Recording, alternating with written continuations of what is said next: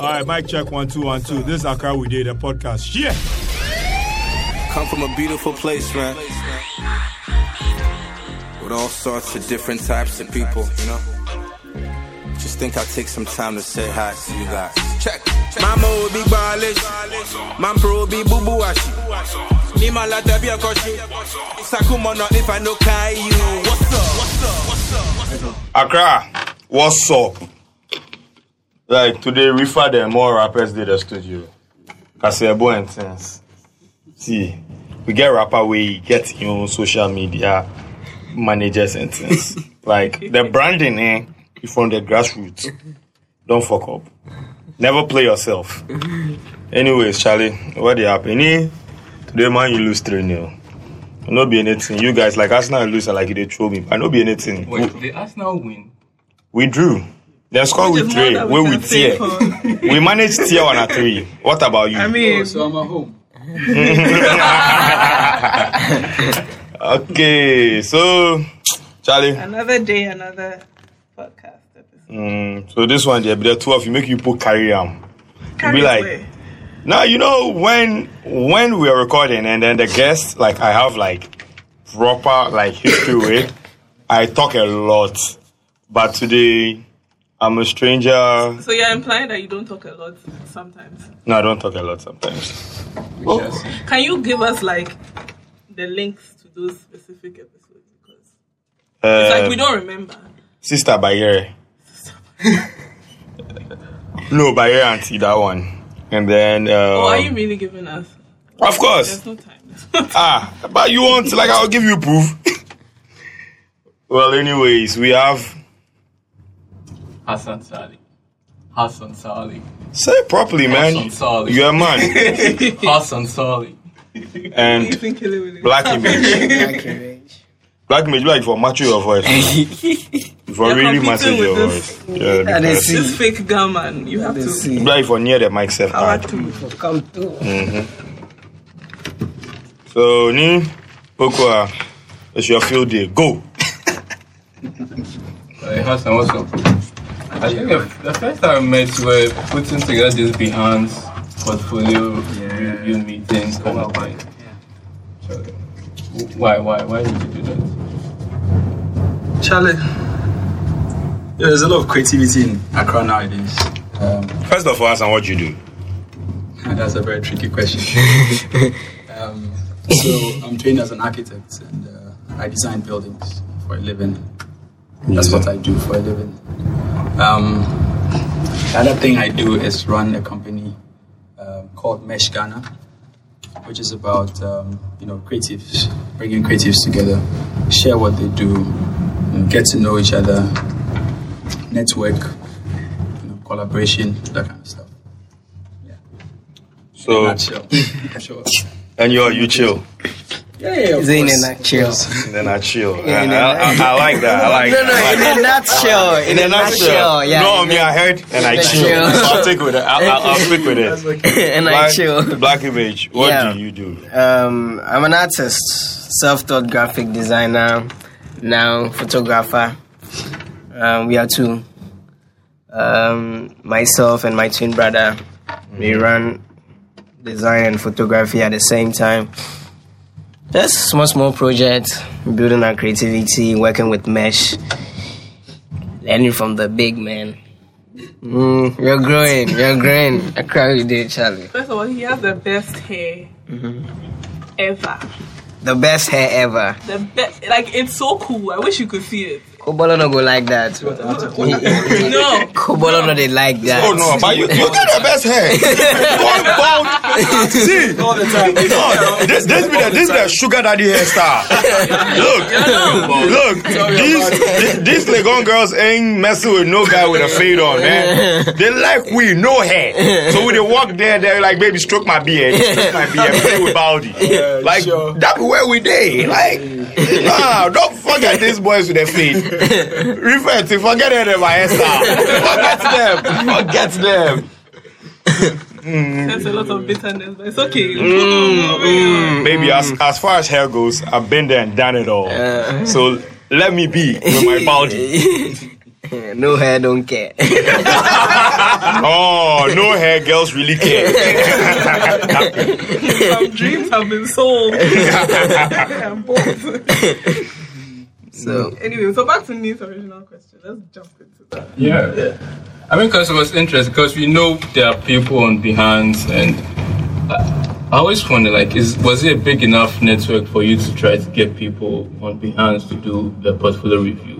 It's something they do worldwide, right? Yeah. But why did you feel it like necessary in 2013 to 12 years to put together a portfolio review? Well, so I just returned from architecture school back to Accra, and I heard about all these things that were happening, and so I always wanted to be where it's happening, just inspire myself as well as a creative. Then I discovered the Behance network online. It's where like the world's best designers put their stuff out. Let you know that Behance isn't Ghanaian. No, it's not before Ghanaian. Someone thinks. No, of course. Behance. That's why I said the world. It's just people just put their work there. You go there for inspiration and all of that. And then I discovered that they have this program they call Behance Portfolio Reviews, where people who are on the network would, and also living in a particular city, would come together and then just share their portfolios and all of that. And I just thought it would be a really cool idea to actually bring some of the creative people in Accra together. So I got the idea from Behance, but it wasn't necessarily for people who were on the Behance network. It wasn't for necessarily people who were Ghanaians on the Behance network. It was just creative people. But then that was also a way of getting them informed about the Behance network, so they also take advantage of it. Did you find that a lot of people knew about the whole thing, or did you have to go through an intensive not too many people knew about it at the time. In fact, Behance itself was about a year old at the time. Also, This should be like more than 5 years. It's up to 5 years now. Okay. No, because Behance has been around for a while now. Yeah, it's been around for a while, but at the time when I did the Behance review, it hadn't been around for so long. Yeah. And there weren't too many Ghanaians on it. In fact, one of the major issues I found was that there were a lot of Nigerians and Kenyans and South Africans and as usual. Yeah, but now it's really good. The Ghanaian presence is really good now. But then the Ghanaians over there are like mostly photographers. Yeah, they're graphic designers. Mostly. there are a couple of graphic designers. A couple, but then the number I think like photographers are much more than the other guys. Yeah, that's because I mean, every time I've been on Behance, I don't think I've been there. I don't think I've been on Behance by myself.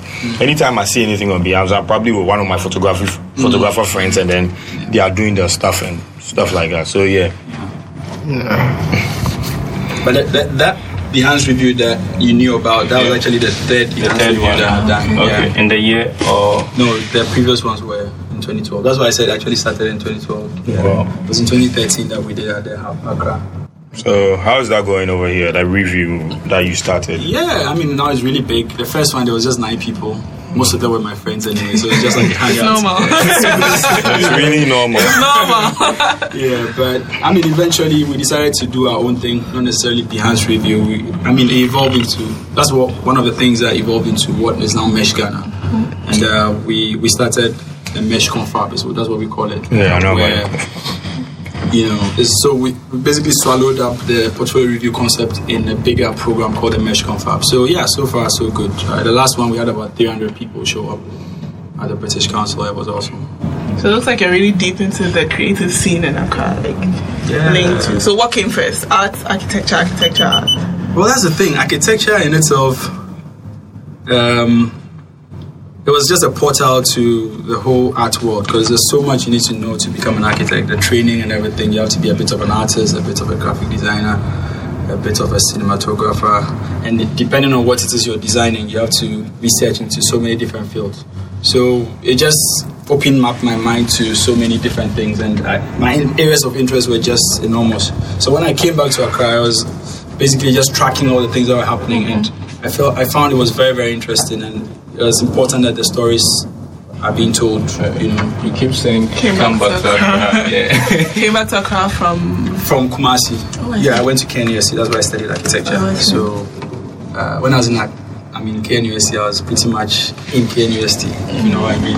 I was very much involved in Kumasi as a city. KNUST is almost a city in itself, a very self-sustaining place. So that's why I keep saying when I came back to Accra. So what was the comparison? And if you didn't spend as much time in the city, did you not enjoy being in Kumasi? Or No, I mean, there's an interesting part of Kumasi that I was a part of. It was this really interesting nightlife going on in Kumasi. Quite different from what's in Accra, which is very interesting. In what ways? Like, give us a few. Chilling in Kumasi is just so simple, you know. Most of the places are cheap or free because you're going to buy drinks and stuff anyway. So why pay to get in? But you can go to Accra and Charlie, you have to pay like 50 Ghana. Minimum. Yo, they even vex if you shoot like 200 Ghana inside. You see someone like, yo, I'm going like, whoa.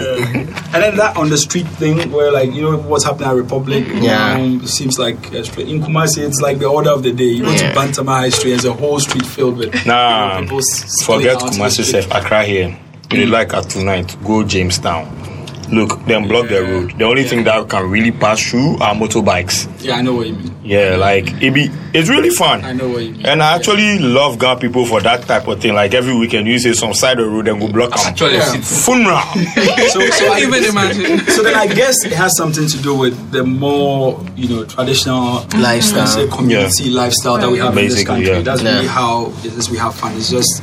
These are the new things that I guess, club scene in Accra is definitely modeled after like out of Ghana. You just come in, it's glossy and whatever. And it's not about the drinks, or it's about your appearance, right? Like I'm here and I can take pictures and they are sparklers. I can take snaps. Yeah, show off. Remember the last Charlotte Street Art Festival? It was almost like a battle of the selfie sticks. Yeah, man. You're like 2 steps away from getting tangled in someone else. Everyone has a story to tell. They want to show someone something. At some point, it starts to look the same, though, right? Like it is the same. If you tap through everybody, it's like, oh, you're all here tonight. Oh, I see. Yeah. It is you're all the taking same. that picture of you in the lighthouse. It really is the same. Like most Snapchat, like you go through, like I just saw this here. I just saw it. People don't want to, accept newer hobbies. They don't want to open their minds to newer things. They want to do the same thing, and they are going to be the same people who are going to complain that Accra be the same, this and that and that. But then today there was boxing in Jamestown. I mean, I bet somebody won't bother to find out. There's a motorbike thingy that goes on every Sunday around there. I bet nobody wants to find out either. So I think I disagree. I think it's more about people don't know about it. No, it's more of that than people wouldn't want to find out. It's a stigmatization. I feel like they think about certain communities like this place. I don't want to go there because I feel like this and that. And then you actually go there, nothing will happen to you. Come back. Yeah. Because I'm talking about Jamestown, for example. Yeah, like people see and then they think somewhere about it, but I've never heard anybody going there and being robbed. But I don't live in that type of neighborhood, but then in my neighborhood, they rob people all the time. Sure. So I don't know what you're talking about. I can be walking around Nima. I'd rather walk around Nima 1 a.m. than walk around my neighborhood 1 a.m. Because you got that beer. It looks like you belong. Last night I was out with my bro. I was like, we are safe, man. We look like them. Like, man, I don't know about this damn you guys are talking about. But all I know is if you are telling me that the armed robbers in the country are from like places like Nima and stuff, then I know they are not robbing people in their homes. No. Because if I'm a thief and I live in Nima and I'm stealing from the area, obviously everybody knows me. You're gonna so they are going to go outside of the neighborhood and do the stuff. That's what people don't even want to think about. But the thing is, whose problem is it? Like, is it me that I'm coming, or you that's doing what? Then I'm not coming there. It's you that you are coming. Me that I'm coming. Okay, because I'm coming for an experience. Mm-hmm. But if I think, because at the back of my mind, I think it's not safe to be there.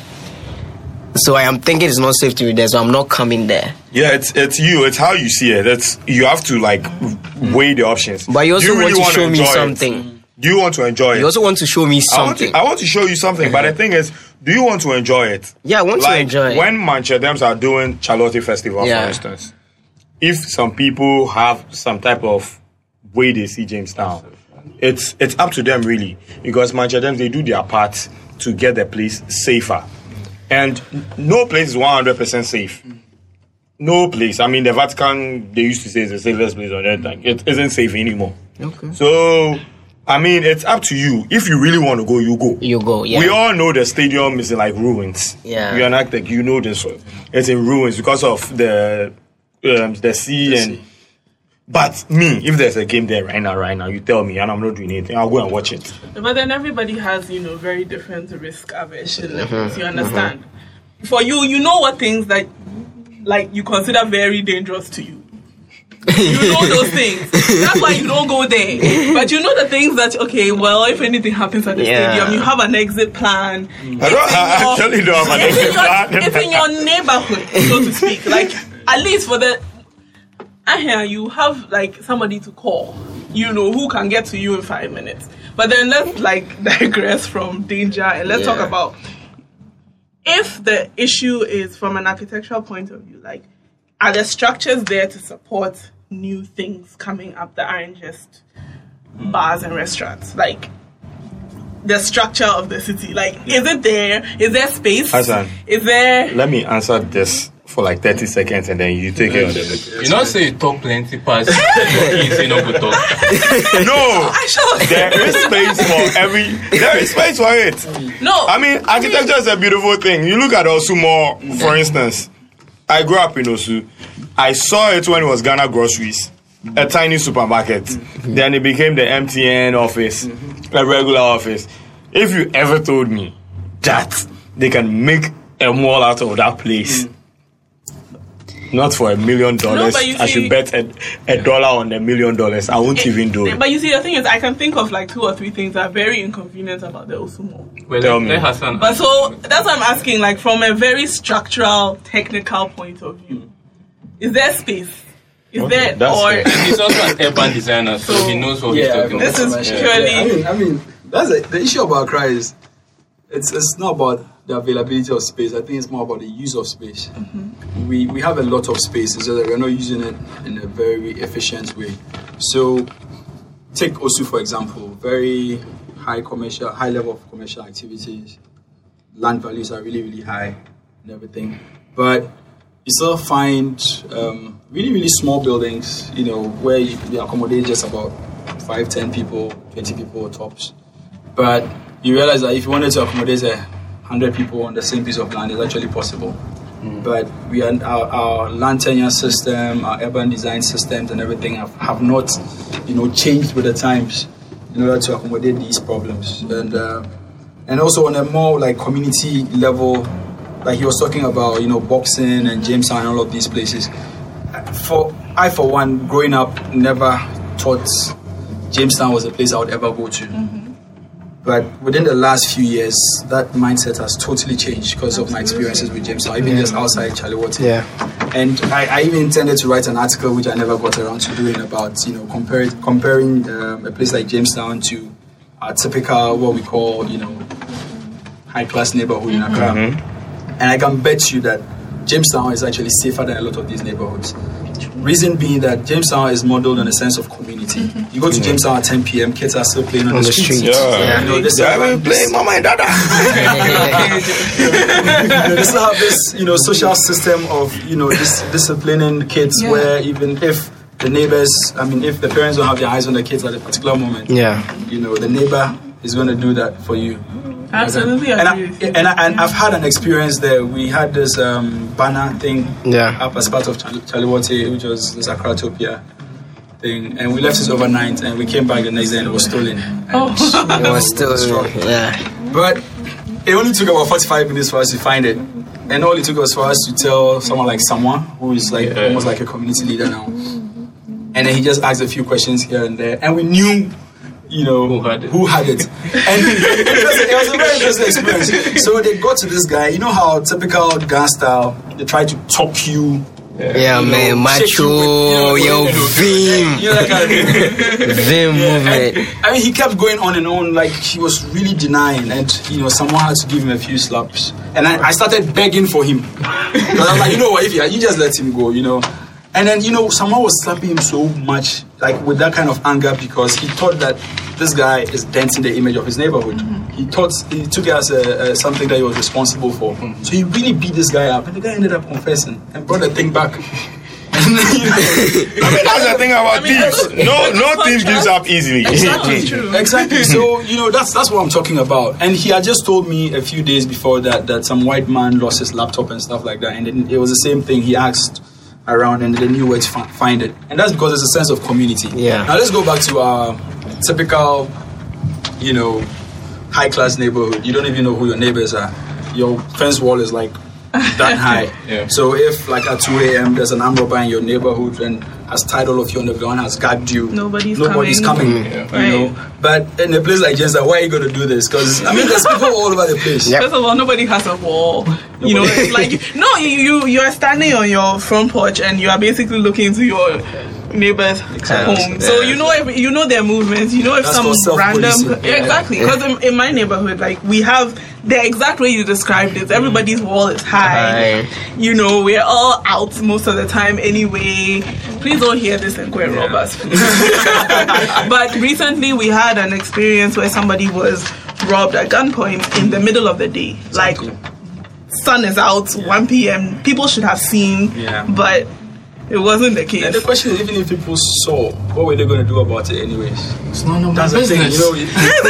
Walk right back. You won't get that in Jamestown. In Jamestown, you don't even want to try it because you'll be lynched. Yeah. I'm not endorsing lynching. No, here, Jam. No, seriously. Some old woman who has been inside all day, she'll just peek out like, Exactly. The light is on at 4. It's supposed to be on at 6. What's happening? One scream. Back to structures to support creativity. Thankfully, we live in a time when, like, for example, you guys are practically running a radio station from, this space. You know what I mean, right? And creativity has been so democratized. Like, you just need to buy a DSLR to become a photographer. The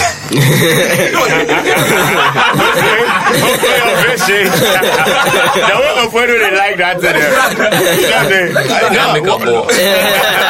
What you talk be true.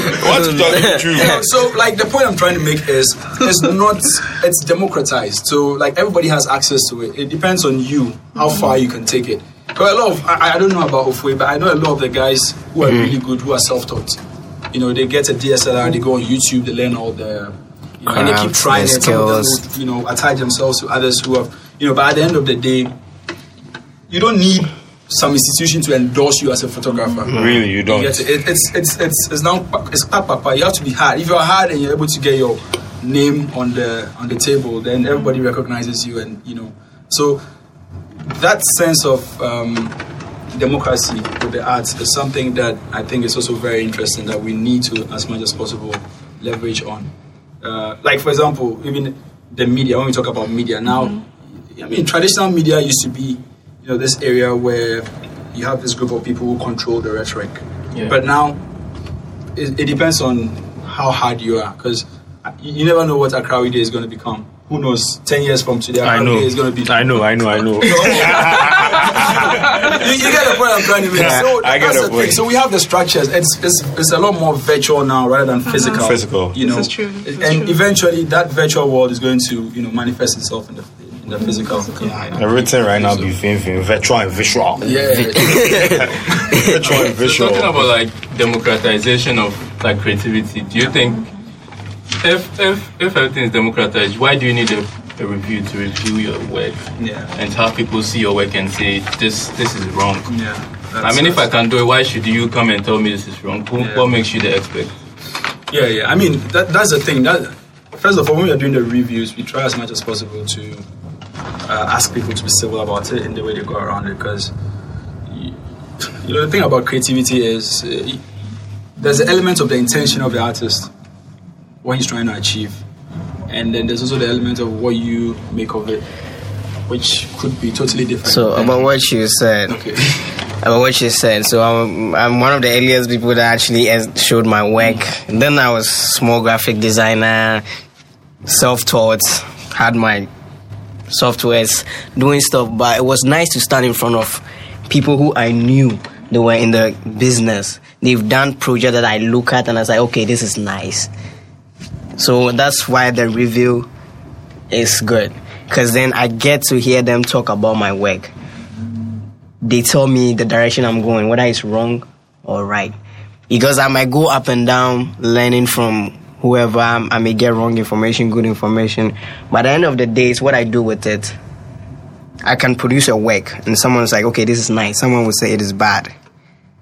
You get me? Yeah. But in myself, I get confidence when I know the person doing it or whoever is criticizing my work has done it before and knows what exactly they are talking about, and they're able to construct and say, young man, when you go through this way, this is what you can get. What do you hear more? The constructive, like, okay, we've done this before, we see the issues, or just people who are so-called haters in quotes? What do you see more? What do I see more? People what do you experience more in terms of the review? More hate or more constructive? More constructive, because we try and put people that are really, really learned in the field they're about to talk about. Not anyone that thinks, okay, I know something, but we try and... there's something, when someone is doing something over and over and over and is getting attention, that means they are doing something right. You get me? So then when you put them there, the probability of them saying what is right to the artists and not damaging them, because they will not go like, no, my young man.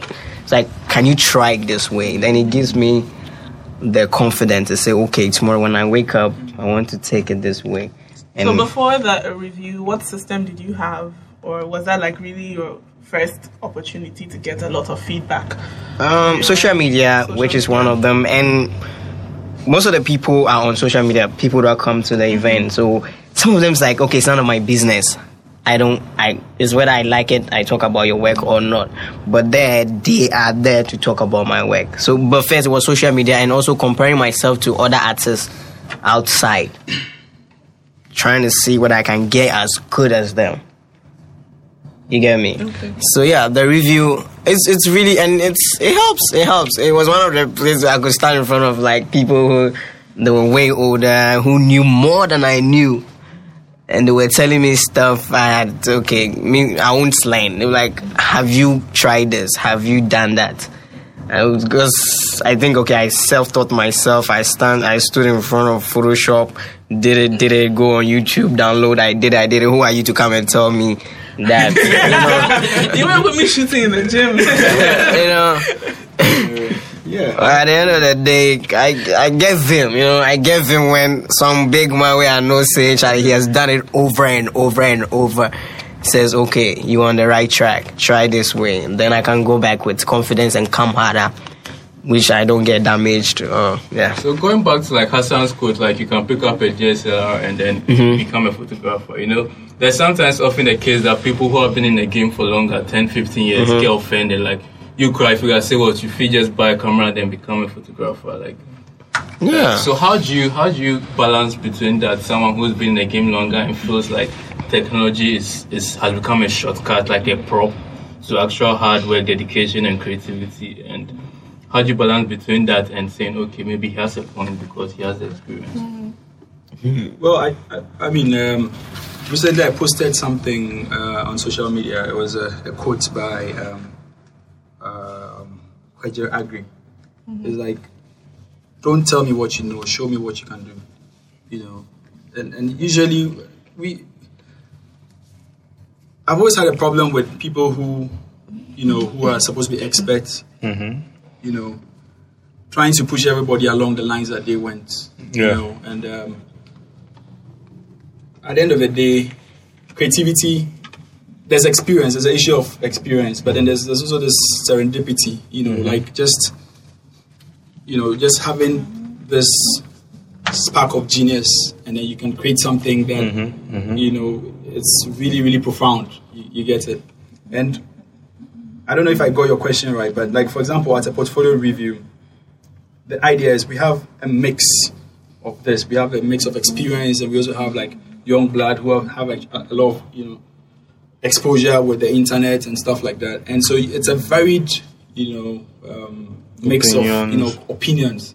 At the end of the day, it's up to you, the artist, to sort of sieve through it and then do what it is you want to do. Because art, there's an element of independence to art. You can't force me to do what you want me to do, And but then there's also another angle where there's an issue of a client, because sometimes as a creative, you're working for a client. So there you have to also be careful about who it is you're doing the project for. You know what it is they want. sometimes you might try to be creative and do it in the way you think is the best, but the client knows what he wants, and you just have to do it how they want it and then get paid. That goes to a point where more creatives lack research.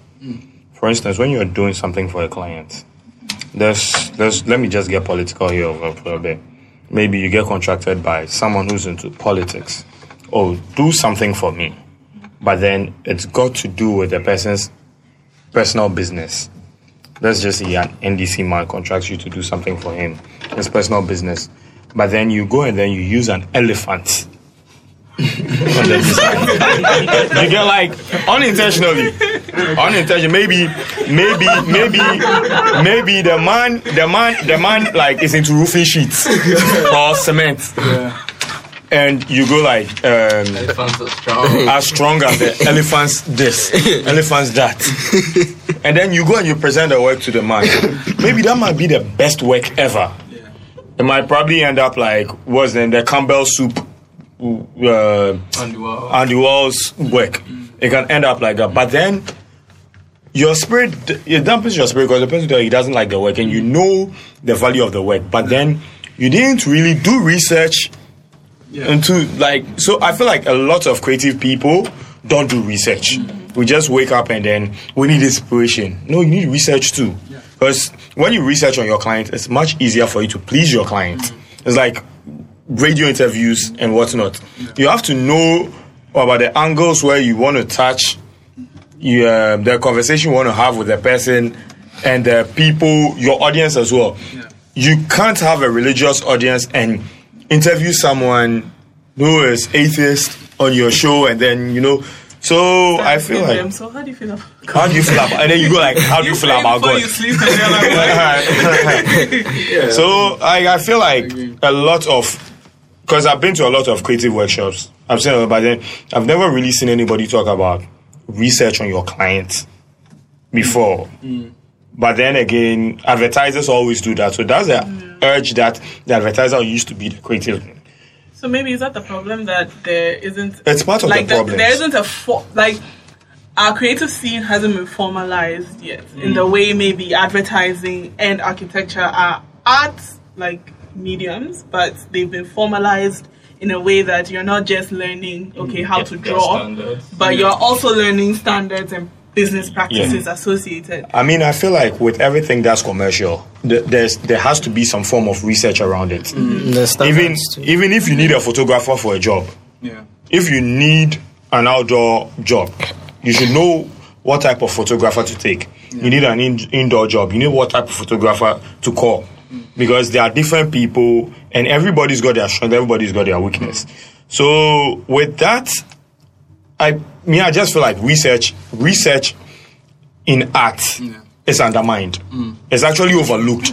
And it's really overlooked and it's killing us. Something you just said just struck a chord as well, which also is one of the things that Mesh is about, sharing. Because there's this thing we have in this country. I mean, first of all, we don't really have. We keep saying creative industry, but we really don't have it. We really don't have it. And in order for us to build an industry, we need to work together.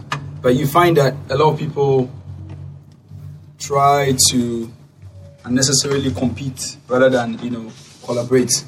Because like you were talking about, if you wanted someone to do outdoor work, there's the kind of person you should go to. If you want to do indoor work, there's the kind of person you should go to.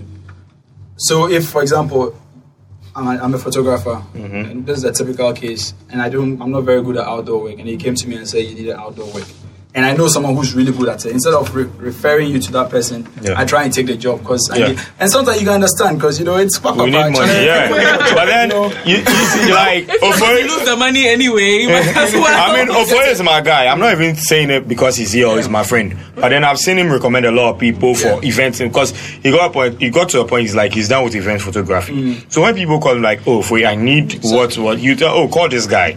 But unless it's a personal favor that he's doing for you, he'll come because he knows where his strengths are. So he concentrates on it and he's good with it. But then other people won't do that. You see, you think you come up with a concept, you're doing something, you're like, I'm adding this as a product under my art. Oh, next thing you see, somebody is doing the same thing. And for fuck's sake, like, have some decency. They want to use the same models. Like, okay. That sounds that sounds like It's like you're talking about something in particular. I mean, if people don't get that shit right, I'll have to start actually mentioning names. But then, people are stopping me, so I'll actually put a chill on it. Talking about this, let's step back to like urban design and city. Hassan, I remember you had this project. Was it a research project on making the Cantonments Road a pedestrian use only? Yeah, it was a research project. It's still ongoing, actually. We can actually argue that out. So Cantonments Road is what people colloquially refer to as Oxford Street. So that's the actual name. Yeah. Cantonments Road. Yeah, that's the actual name. On Google. Oxford Street. Yeah. I know the Cantonments Road actually is from around the Darku circle, the police hospital, straight to Morningstar to the other roundabout. It comes all the way down past Papaya. Actually, Oxford Street, it was the people who named it. Yes. Because it was very commercial, like the UK also. So it makes sense. It makes a lot of sense. And even with the new streets naming, they are just there. Whoever the person who's naming the streets, the person needs a knock. Because the person is actually, they're just changing names. They're just changing names. It's really sad. It's sad how they went. It's annoying. Like you said, no research. No research. Really But let's talk about the pedestrian. Let's talk about that, Yeah. I mean, I've always had like a fascination for the Oxford Street. I grew up in Osu. And, which side? In University States. Where? No.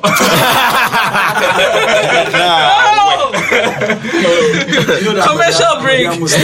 Yeah. Muslim right there in that compound. Okay, cool. Because I grew up in University. I'm a full-time University. Oh, okay. Yeah, so I grew up in Osu. No, that's cool.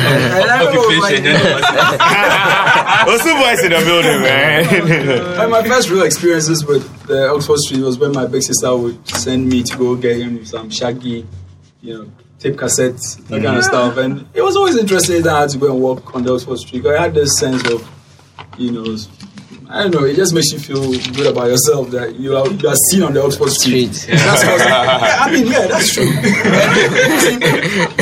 I just wanted to bring that up because there's an element about cities which social space that borders on aspiration, and people. I mean, it's a favorite pastime of human beings to watch other people, whether we like it or not. It's something that people watching. That's what we call it. And most cities around the world understand this very well. They create spaces for that pastime, just to sit and watch people. Even if you're just going to sit, have some headphones, and listen to your favorite music while just observing people. It's something, we are social beings, and so I've always wondered why we cannot capture, and Oxford Street already has lent itself to that kind of activity, even though the structures are not right. So the major problem with Oxford Street right now is, for example, you have a lot of vehicular traffic. Right? Yeah.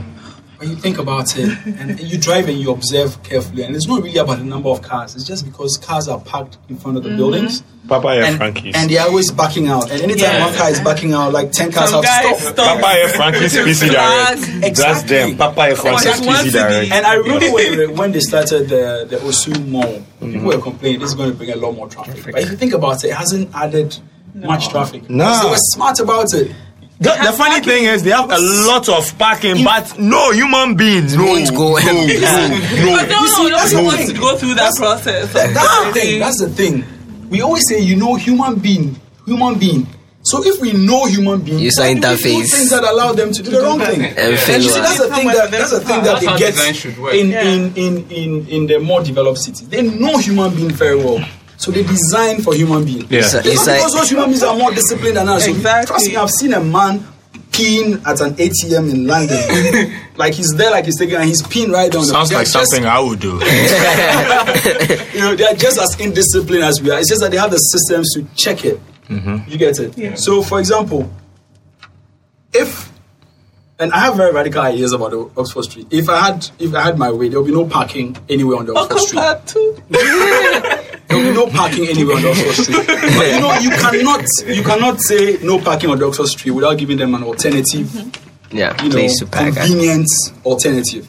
And that convenient alternative is to have 3, 4, 5 more of such underground parking that the Oxford Street Mall has got. Yeah. Yes. First of all, and creating pedestrian-friendly sidewalks. Pedestrian-friendly in the sense that they need to be wide enough and there's the space. Because if there's no parking on the Oxford Street, You all have the to parking... prevent people from coming to sell plantain and... No, that's another thing we need to on the sidewalk. talk Because about. otherwise, you're just creating You guys, all of you guys, and you are funny to me. That's another thing. We are living in Accra where somebody will use their bathroom. They'll clean it up and make it a bedroom and rent it. And they themselves, they don't have bathrooms again, so they have to use the public bathroom or the sea to shit. And you are here talking about spacing for people to walk at. No, I mean, the thing is, people don't like know they can use something till you give it to them. The point is, we have a lot of policies and things. Like, I mean, plenty. If we sat down and said we're reading all of them, we'll never finish. But you can't have a policy and not have a way to enforce it. Yeah. If you make a sidewalk and somebody can just come and do whatever on the sidewalk and there's no repercussion for it. Of course, if I see him doing it, I'll come and do it too because of course nobody is stopping me. But if I know that if I start, somebody's going to descend on me with a cane. Okay, on that point. I mean, there's this thing about urban design where it's important to understand the people you're designing for. I mean, like, not even just urban design, it's a basic thing, right? When you're designing for people, you have to understand them. And you know, when I'm talking about the Oxford Street, it's because first of all, you have to understand what makes the Oxford Street what it is, what makes it as vibrant as it is. And if you're thinking about that, you cannot discount the person selling the plantain chips, or the person selling coconut and all of that. So as a designer, you have to understand. And as for urban design, it's basically research. It's numbers. How many of these people on a regular basis sell on the streets? That's a given. You will get a range. If you study the Oxford Street for the last 10 years, how many plantain sellers come here? How many people do this? How many people? So you have to understand the entire constituency of people who use the space. Yeah. Then you know what interventions you're going to make for them. Research. So, for example, you have all these flagship shops, but one of the things that one of the reasons why you see a lot of expatriates and stuff like that walking on that street is because they want to buy some of the local stuff. So they'd rather go onto the street. So what you do is you identify all of these things and sort of make the experience better. It's as simple as that. So you can gather all of these people into some kind of, like in Turkey they call the bazaar. You can have like these streets, sort of alleys, that lead up to, and then you create the experience. So these are the number of things. So you see, urban designing is basically directing. It's like directing a movie. It's like you understand how people use the space and then you direct them. You create these nodes, landmarks, things that will draw people. You create places where people will sit and relax. You create places where it's safe to cross the streets, so you make the actual streets very narrow and increase the sidewalks. Because psychologically, if you're driving on a street, for example, and it's a really wide street, like the N1, and you can see more than 100 meters away from you, it means that you probably speed as much as 100 kilometers per hour. Yeah. But if on that same street, for example, you had trees, really huge trees, and you can only see 40 meters ahead of you, nobody's going to tell you to slow down. You will slow down. Do you get it? And that's how they get it right in places like Paris and Washington, where they have all these like really huge boulevards. But then there's still human activity. But if you look at the N1, for example, nobody wants to do any activity at all because you never know when a car will just fly off. La Paz people, they do things for them. La Paz, they are. La Paz people. And that is another thing. You see, we don't understand people. Trust me, if you put the N1 in London the way it is, people will cross the way people are crossing right now. That's true. You get the point I'm trying to make? I mean, I've had myself jumping the fences and stuff. The past was like before they did the N1 there. So why do you expect it to change? Because there's an N1. It won't change. You made it more dangerous. Exactly, but they won't change. Yeah. What you need to do is give them alternatives. Yes. Right now, if you're using a wheelchair, you have to get across the N1. What are you supposed to do? What are you supposed to do? Very good. Where are you going?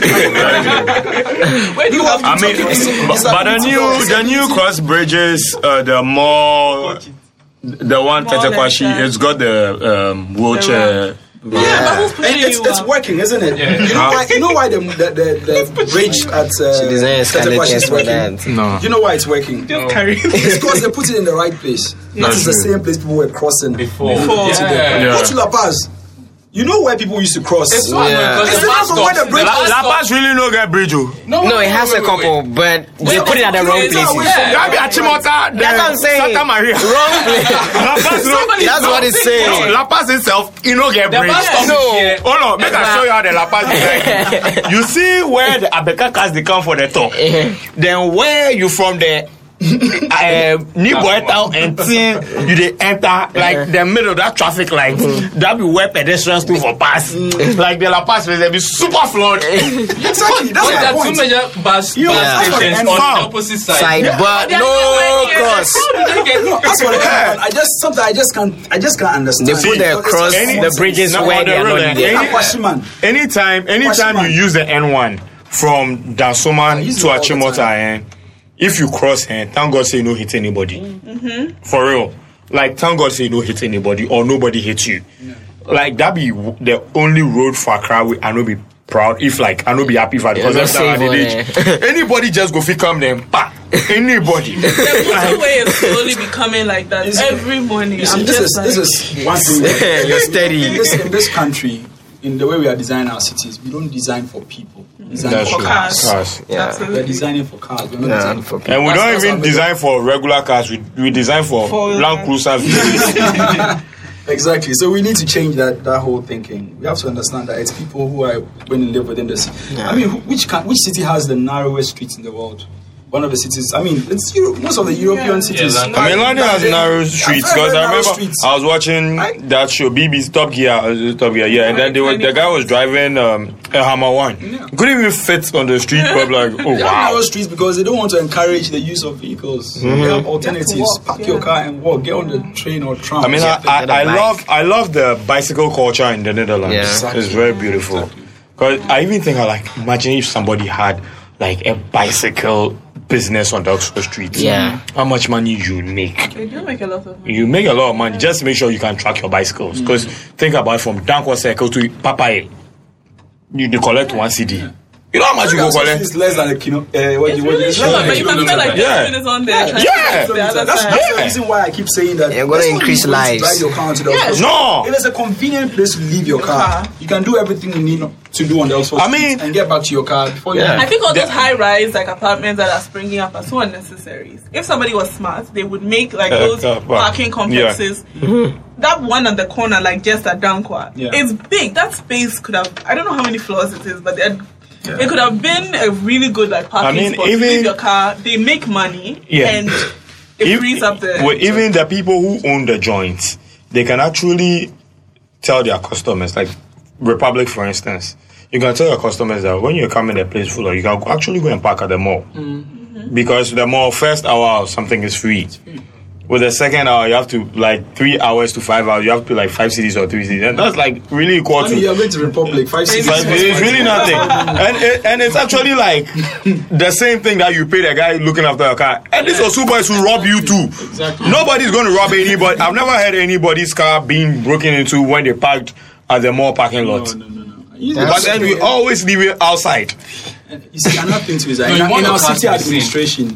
In our city administration, there's an element of PR that needs to be done, especially in modern cities. Yeah. Where, because if people are not used to something, that's one of the problems. I mean, underground parking. Charlie. Hey, Danny Bebu. Some of the memories of underground parking that I know are fight scenes in movies, action movies. Yeah. It always ends up in some underground car park somewhere. It's a very music videos. That kind of thing. So if you want to do these kind of things, you need to see how you need to be able to communicate with your people. And let them understand how these things visuals. Because on the real, like the people who run the parking space are different from the mall. Yeah. So they actually be glad they are making money off it at the same time. So it's really good business too as well. I have another question. How do you think we could use like the arts to influence how our cities are designed or how we live in our cities? Very paramount. Very, very paramount. It's one of the reasons why Mesh started in the first place. Like the fact that what people imbibe, what they see, what they hear, can influence how they behave and stuff like that. And we've been striving to try and see if we can get like a lot of creatives to come together and work on projects towards such ends. And sometimes quite ambitious ideas, like Akratopia, for example. If you remember, the idea was to create a series of artworks that would give people a glimpse into the future and what new technologies and trends, how these might affect the nature of the city in the future. Mm-hmm. But I think, like, take film, for example. Most of the movies we make are about the status quo. But we are not doing enough about what the ideal situation should be. So we keep projecting the wrong thing for so long. Now it seems like it's the right thing to do. So, for example, we have a lot of really not attitudes in Ghana that we are not so proud of. Yep. Why do we amplify them in the things that we feed, the public? Like in a movie, a policeman arrests someone and then he's taken behind bars without any charge. You don't read him his rights, and the person cannot even protest because he's the police. Yeah. And so we are reinforcing the idea that the police is unstoppable. He has power, but there's nothing you can do. You don't have power to an attorney, that kind of thing. Why don't we try and project these correct things in the movies? Am I making sense? You are. Yeah, exactly. The wind is busy. Okay? That's the thing. He has other things to do. Movies anyway. And you see, no one is not going to do it. His producer is probably not going to do it because he feels like doing it. Yeah. It is for... Well, sometimes I don't always like to say for the leaders, but at the end of the day, that's what it comes down to. It's for the people who have the mandate to ensure that the right thing is done to do it. So we can have standards in our filmmaking that say that it doesn't matter what your budget is. There has to be an element of A, B, C. Otherwise, it will not be approved to be published as a film. There has to be an element of patriotism. You have to tell kids that they shouldn't drop rubbish on the floor in a creative way in your movie. Otherwise, we will not show it. I think it's more patriotism than anything else. It really is more. We don't have a sense of ownership. Sorry, not to cut you, but until very recently, before you could tell a movie out of Hollywood about US losing a war, they anywhere. Because I don't watch war movies because I know obviously the plot US war. And it's not because the directors always want US to win. It's because there's an agenda. They're shaping their mind. Otherwise, it won't get approved by the Academy. You can't release that movie. You get it? And that's the power of the art. So I've always said that, Hollywood is stronger than the US Army. Because all our perceptions of how strong U.S. Army is Hollywood. We haven't actually US contact. Yeah. And half of what they show us, they can't do. Like, no, that's true. They can't even do it. Salih, I believe. That's how powerful. I believe that they can do. That's how U.S. is really. No, legit. I mean, you're watching like a spy movie or something, and they're showing you how they superhero can do mentality and things, and then somebody can shoot a few minutes, a few seconds. Time travel. All life. Salih, and them a spy hero mentality, man. That's how powerful creativity can be, man. That's how powerful it can be. That's how powerful it can be. I mean, the possibilities are yes. That's the thing. I mean, it's if you want to predict the future, you create it. Yeah. That's a quote. I don't remember who said it, but you want to predict the future, you just create it. You create it. What's your future Accra like? Actually, Accra has a lot going for it. We don't even realize it. And one of the major issues for me is transportation. And I think that if we get our transportation right, the economy will just fly. I don't know why. This is just cheap appall for whoever wants to, whichever party wants to stay in power perpetually. Just deal with transportation. I mean, there's so much that comes because transportation is efficient. Yeah. Productivity. It doesn't matter where you live in Accra. It's possible to get to anywhere in Accra within 15 minutes. If you have a BRT system or you have a subway system, which is over the top. BRT is simple. When you're doing the N1, for example, all the money you spend doing the N1, you could have just added BRT lanes for the same cost. What's BRT for people who don't know? I'm so sorry. Okay, so BRT is Bus Rapid Transit. It's a system that was developed in South America. It's modeled on the the nature of a subway system where trains run in their own tubes under the ground. But in this case, you actually have dedicated lanes on the ground parallel to the existing road network. Okay, hold on, let me catch you. Does it run on energy, electricity? It doesn't matter. It's a normal bus. It's either diesel, electricity, whatever. It's about how innovative. But the subway is run on. Subway runs on electricity. Yeah.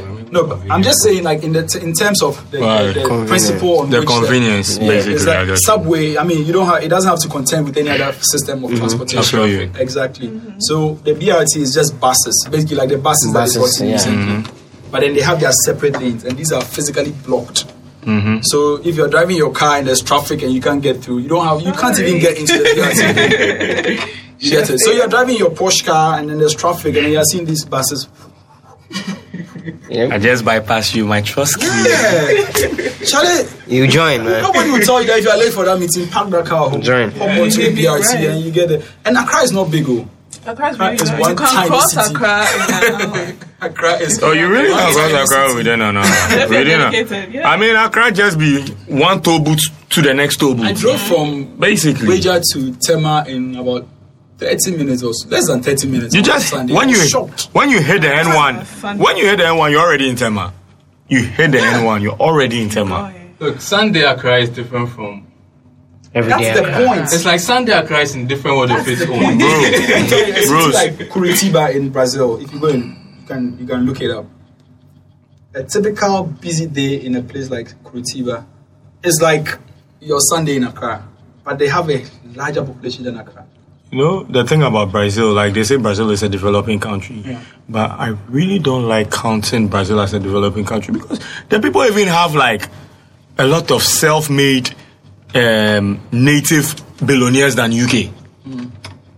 So I feel like Brazil, where their minds are, it's just that there's just like India. It's per capita, right? It's that's how the number of the population of the average poor people are more than the rich. Which really, like, the States will be the same, but then, good marketing, so the States looks well. But then there are a lot of countries like that, like, really. So, Brazil, they are ahead. They are doing a lot of stuff when it comes to manufacturing and developing, like, they are really there. Yeah, they are. I think the South, like, Southern American countries, like, I think they got the whole concept of infrastructure down early. I think for them it was like, okay, we want these things that make life more convenient. So they are very independent. Those things before anything else, and it shows in the development of their cities. They may not have like very shiny things, but like simple things. Yeah.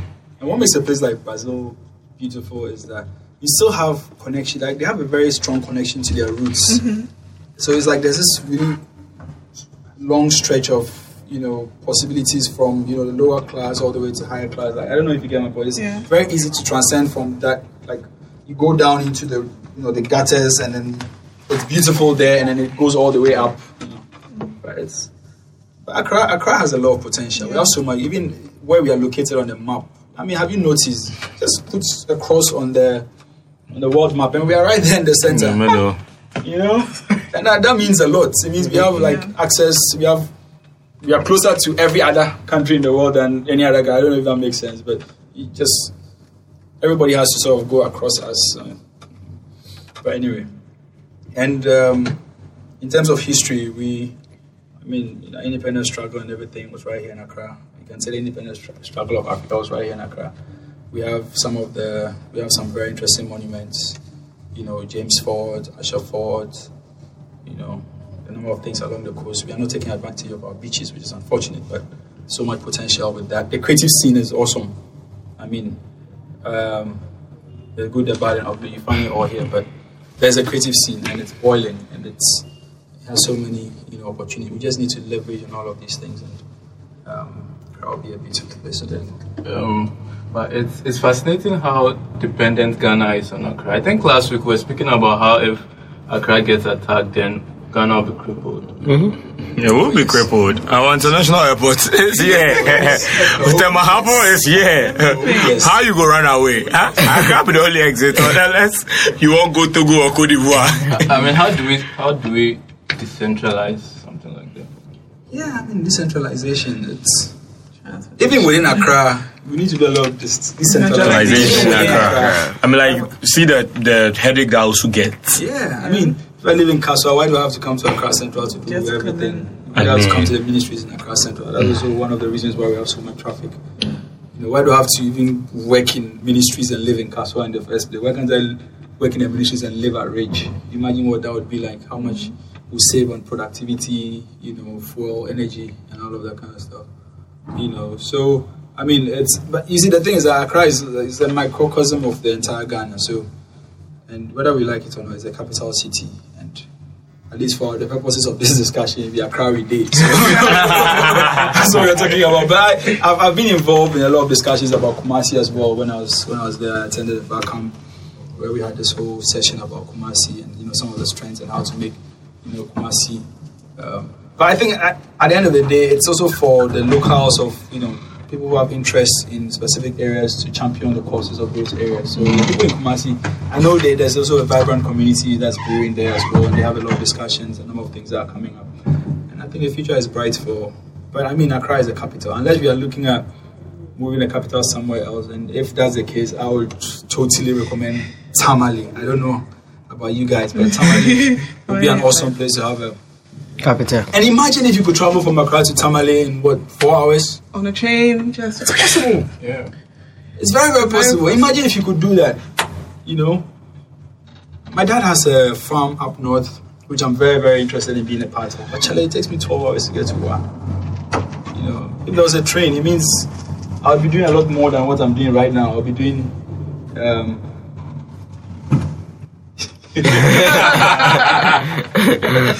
be a farmer as well. So let's talk about Sylvernus a bit. Your transition from graphic design to photography. What triggered and how was it like? What triggered and okay. When you're designing, you need images. What happened is when I need images, stock images, all I see is white people. Then sometimes I have to maybe free ones, mostly the free ones, unless you're paying for stock. But when you went free, mostly it's white. And sometimes you also want to control whichever you are telling. You can't get the right stock. You may get people in black color to tell whatever story you are telling in your design, but you can't. So it was another thing. I was like, okay, if I could pick up a camera and learn how to take pictures, I could create my own images for my own designs. And also, I got to meet Hassan and Mesh. Most of the stuff we do is we document events, we go around, we take pictures, we put them out, try and create a whole archive of the creative scene in Accra. So then I get to pick up a camera, learn how to shoot for the purpose of documenting. So then it was smooth. The transition was smooth. It wouldn't say I just woke up and I said, okay, today I want to be a photographer. No, it was, okay, I needed something for my work. So how do I get it? I want good images for my work. I want this type of images. So then how do I do it? Just like Hassan said, if you want to predict the future, you have to create it. So if I want to tell my story the way in my design, I want to create it myself. So picked up a camera. I think it's not been long. It's like two years now. I've been just playing with the camera. How does life in Accra influence your images? Influence my images. Take a whole lot of pictures outside, around, or is it more? No, I do more controlled. Just like Hassan, man. Like moving around is very, very difficult, and sometimes I'm moving stuff. It's very, very difficult. And people have this thing, when you're taking pictures around them, they feel uncomfortable. They feel very, very uncomfortable if you're taking pictures around them. So it's like, okay. It's a lot of superstition. Yeah, and even when What are you doing with my picture? Yeah, there's this Instagram walk. I don't know if you've been one before, you've been to one, but I think, yeah. Oh, the photo walk? Yeah, photo walk. But Instagram, Insta meetups. Yeah. So I think I've Where been do to. those images go to? No, we paste them and Instagram picks them up. There's a Ghanaian rep that is send even souvenirs. I don't know if you check the back of my phone. I think I have a sticker of. Oh, wow. There's a Ghanaian works with Instagram. Yeah, so they send stuff. You get. Oh, okay. He's here. He's been to one of our work, David. Yeah. He said he doesn't like his name, David. You don't like David? Yeah, he said. Call him Annie. Call him Annie. Annie. Yeah, like Anita. Ganyobi. He's still around. Okay, so when we go for the meetup, sometimes I'm even pointing. I think taking a building, and this one man, and no, it was not any man, it was a police official. I was like, you can't take. I was like, why can't I take? It's like you just can't take. Like there was nothing there. It's like, but you see, when they buy meat from some man, when they take picture of the meat, the man's there like, hey, don't let my face come. Like, we know they give you money. You know, like, so I think that man really stressed my life. Like, when they buy meat from your there, where sometimes how then they do that. They might keep is the process really be nice? The way then they put the oil and the pepper around it. Yeah. Where would they take pictures and stuff? Where's my appetite? It's whetting your appetite. Come. What be your experience shooting at Accra? I go, not even Accra. I go Eeiii. Maybe Eeiii. Manfi. I mean that area inside. We did church inside. Where you see some woman she dey fry meat. We say we don't cook. The woman say we could drop. So we drop from the church truck. Can't start the talk like the woman. The woman say we could do agreement. If I go take picture, we go buy corn. Okay. That be fair. It's fair. If you go take picture, we go buy corn. It's fair. You know, so they take no joke like those things. Yeah.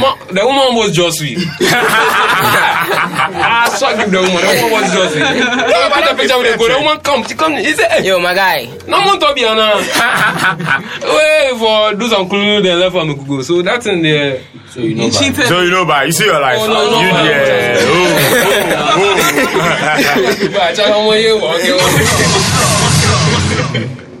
But yeah, it's one. So shooting a car, that's some of the challenges. So you work as Black Image, right? Yeah, Black Image is my personal brand.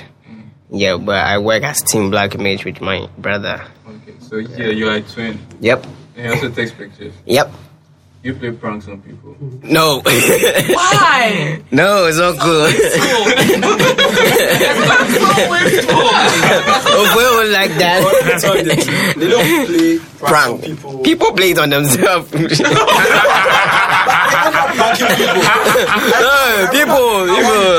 They don't look too close. I think one of them walked past someone. And then I think the person ran, he bumped into the other one. It's like, how? I just saw this guy. Yeah, and she was freaking out. Yeah, it happens. It's like, yo, you mirror the world right now. What happened? You are here and you are here. Then they, okay, you are twins. You are twins. So sometimes okay, you are real. You are not asleep. You are not dreaming. It's real. It's real. People question them.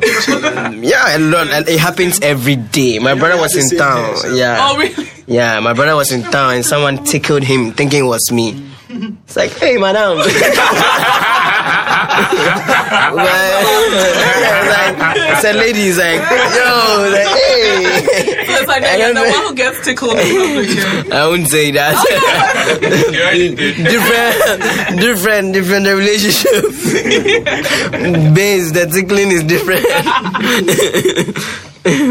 So yeah. Awkward silence. Awkward silence. They're not laughing. They're really, she heard the thing. Pause. He marinate. Now she visualize out. Hey, madam. Yeah, yo. So have you guys been working together since the beginning? Or who started first? Okay, graphic design I started first. He said he wanted to be a footballer. So he played football. Because when I'm going to cover it, you should start laughing because look at my body's eyes. He looks like me and he wants to play football. And I know on the pitch, they all look like Hassan, so he's gonna get tossed around. It's like, I'm tired, I'm not playing again. So he came, and we both started. It's just a small shop. Started learning from there. Then we found out there's an internet where we could get resources and also study more and also get informed more and practice more. So that's how it's been. And as you said, research. Research is one of the things that makes work really, really easy. Because I sometimes get a project, maybe someone wants you to do something and I have no idea. But immediately I start researching, I start getting the information I need. And it actually directs me through the right way, me and my brother through the right way to finish the project we are tasked. What's the number one place that you get, you say the internet, but is there a specific site you go to that you start out? First, one of the useful sites I really got started was Behance. That's where I think I met Hassan. Behance was... Yeah, that's where I also met him. Yeah, I met him also on Behance. We were the only few graphic designers on Behance. He was dope. No, he was dope. So, designers on Behance. So it's like, we all found ourselves. Hassan contacted me on Facebook. I think our first meetup was at an exhibition at Nima, and then we took it from there, and then started working together. So when Joey was talking smack about Nima, you people didn't say I'm talking smack about Nima. Well, you talking smack about Nima. It's one of the stuff, when they created an exhibition in Nima, because what people say about Nima, I won't go to Nima. But when they created an art exhibition in Nima, I went because of their art. So then I get to experience Nima by myself. They are very super friendly. They have the best rice and stew. The best this thing. What do you say? Jollof. Nama, meat. That's in the put the button inside. Burkina. But the Burkina, they be every Islamic community. They're more. Nima. May I if you take you go some side for Zongo, you go run away. Abuso Kai Zongo that side. That place will then get better one. Yeah. Even Tudu self, some side they Tudu. Yeah, Tudu gets some cool Burkina. Yeah, so we start. Yeah, so as you asked, which place on the internet, Behance could find creative people that think like yourself. Then on YouTube, where you have video people performing what they do, you get to see their process. You also try it out. Then so sometimes when I'm working with people, they're like, how do you do your stuff? It's because I got the chance of learning from so many different people. So you get to learn different processes. Then you pick what's best for you. I've seen people that haven't been in the formal system that they'll be like, okay, how do you do that? They know, but they've really not seen how to get around it. Or sometimes they don't get other options to really do other ways. Because I think in Photoshop, I don't know if anyone uses Photoshop, then there's 100 different ways of doing one thing. One way. So it's like you the artist and what's best for you and how you can get your best results out of them. I always find it surprising, right? When someone is creative or designing or whatever and they can't mention at least 2 Ghanaians who've been doing it 5 years longer than they. How? Why? Yeah, because everyone is in their room doing it. If you are doing something, right? You are in a particular industry, and you are not able to name at least 2 Ghanaians who've been doing it 5 years longer than you, or people who've been doing it longer than you. How come? Yeah, because the majority are not in the freelance. Yeah, freelance. Most of them work in offices. For instance, Aneti, he's very good what he does, but then he doesn't have time to do his own work. He's always working for people. Yeah. And I know six graphic designers who also they haven't accepted this individualism. Let me brand myself and I'll get there. Charlie, you the hunger, I know be joke. Yeah. Yeah, because I was very fortunate to come because then I was I was in school. I didn't know I could do graphic design. I came out of school. I knew a friend who was working in a small graphic design shop. Said, Charlie, you finished GHS. Come join us. So I went through. I sit there the whole day. I do nothing. Then I was like, can you teach me how to make a business card, a commentary card? And it's like, okay. He taught me that. I think that was the only thing I was taught there. The rest, I think I picked up from there and researched myself and got it. But my advantage was I really wanted to show what I was doing to other people, because I didn't have, as you were saying, most of them work in ad agencies, so nobody was really marking my work or anything. What I did, I shipped them online because I had less responsibilities. Whatever I did, whatever I had in mind, I put them online. Other people say it, they comment, they give me feedback. I do it, I put it up online. So I was very much exposed. I think if you see the question as why do we don't know more people in the field? If you had asked me this question 3 years, which 2 people I know, I'd be like, no, I don't know anyone. But now, as I'm learning around the way, I'm getting to know some of the people that are really, really good in the field.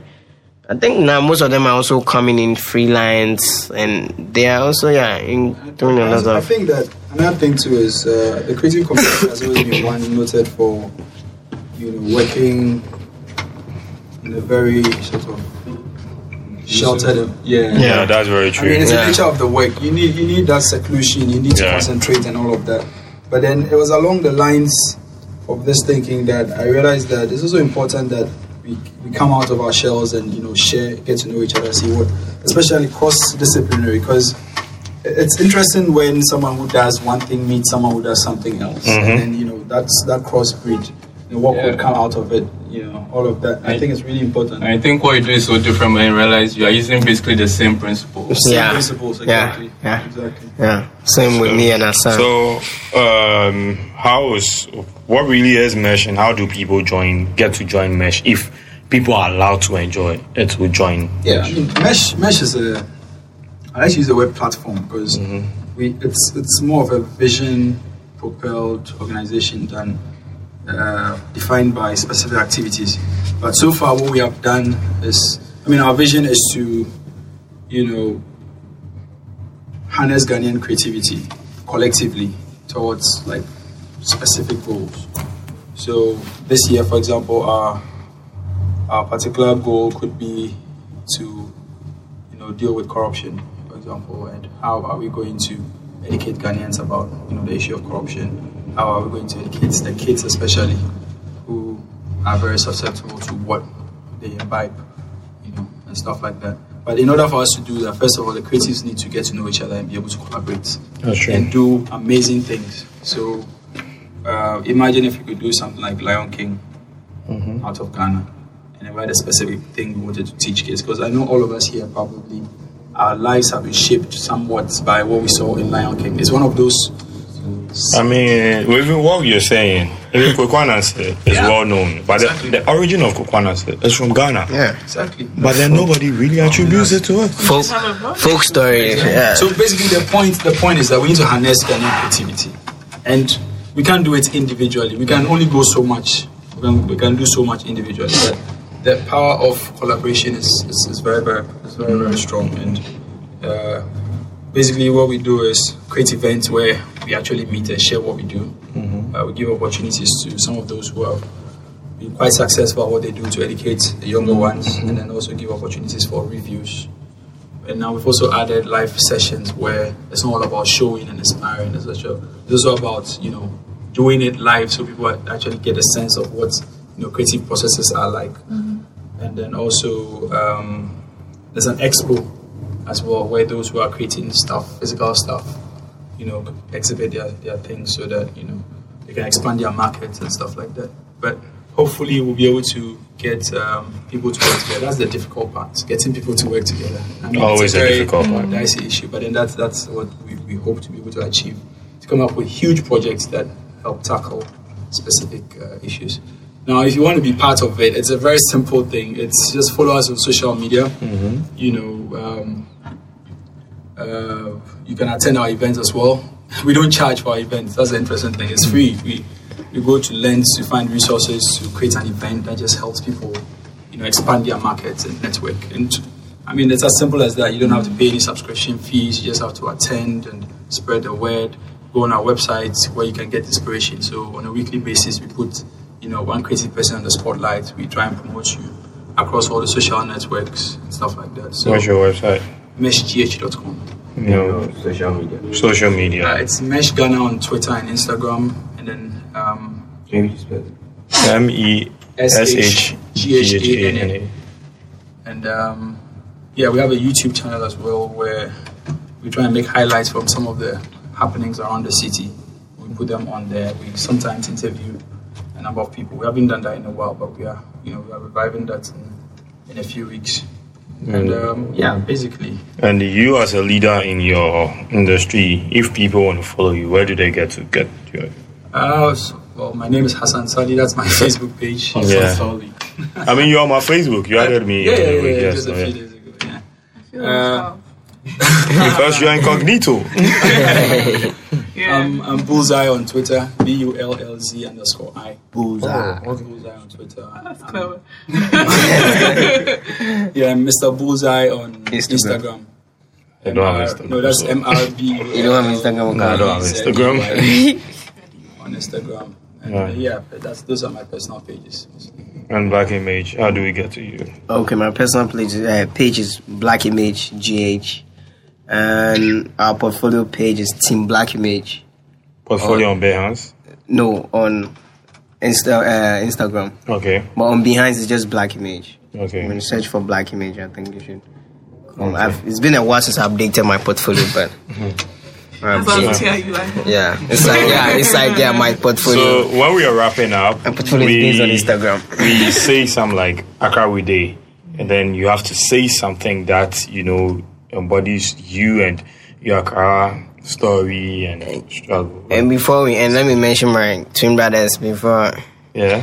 I disappear. The footballer. The footballer that quit. Yeah, it's Darku Photography on Instagram. What team did he play for? He plays for my senior brother's team. So. Oh, okay. Yeah, he made sure he didn't get kicked. I'm joking. He played better. Actually, he plays good. He plays good. Okay, so. Yeah, so Hassan, I know by this time you've probably really thought of it.